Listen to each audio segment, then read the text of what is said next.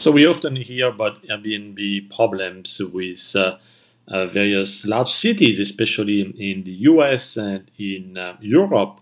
And as Airbnb is getting IPO, its IPO next year in 2020, they really want to make sure that they have a sound business model, and they do. But those litigations in some cities in the US, especially, have created a lot of media coverage, and some investors may be scared of it.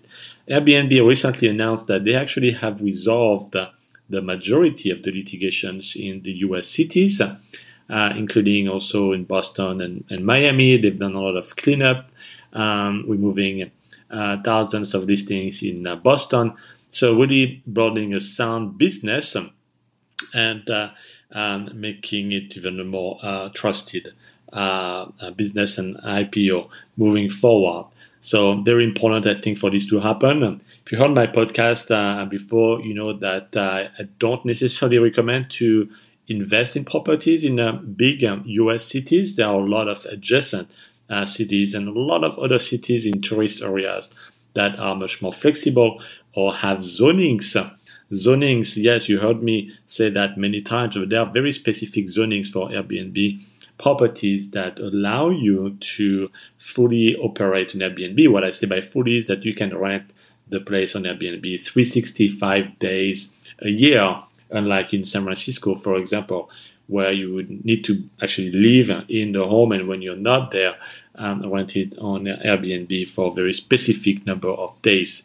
So that is very important. Airbnb is definitely getting a smoother image, and recently claimed that they're going to pay by the end of 2019 $2 billion in local and tourist taxes all over the world. $2 billion.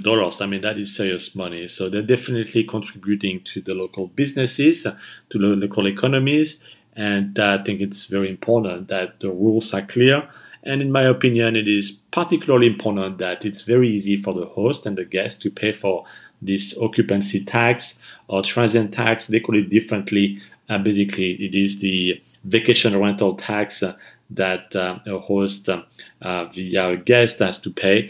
It is, I think, best when it is actually taken directly on the Airbnb platform and Airbnb pays it automatically. Right now, it often falls still on the host to do that. So if the cities want that money, I think it needs to be integrated with Airbnb, and that will, I think, make everybody happy.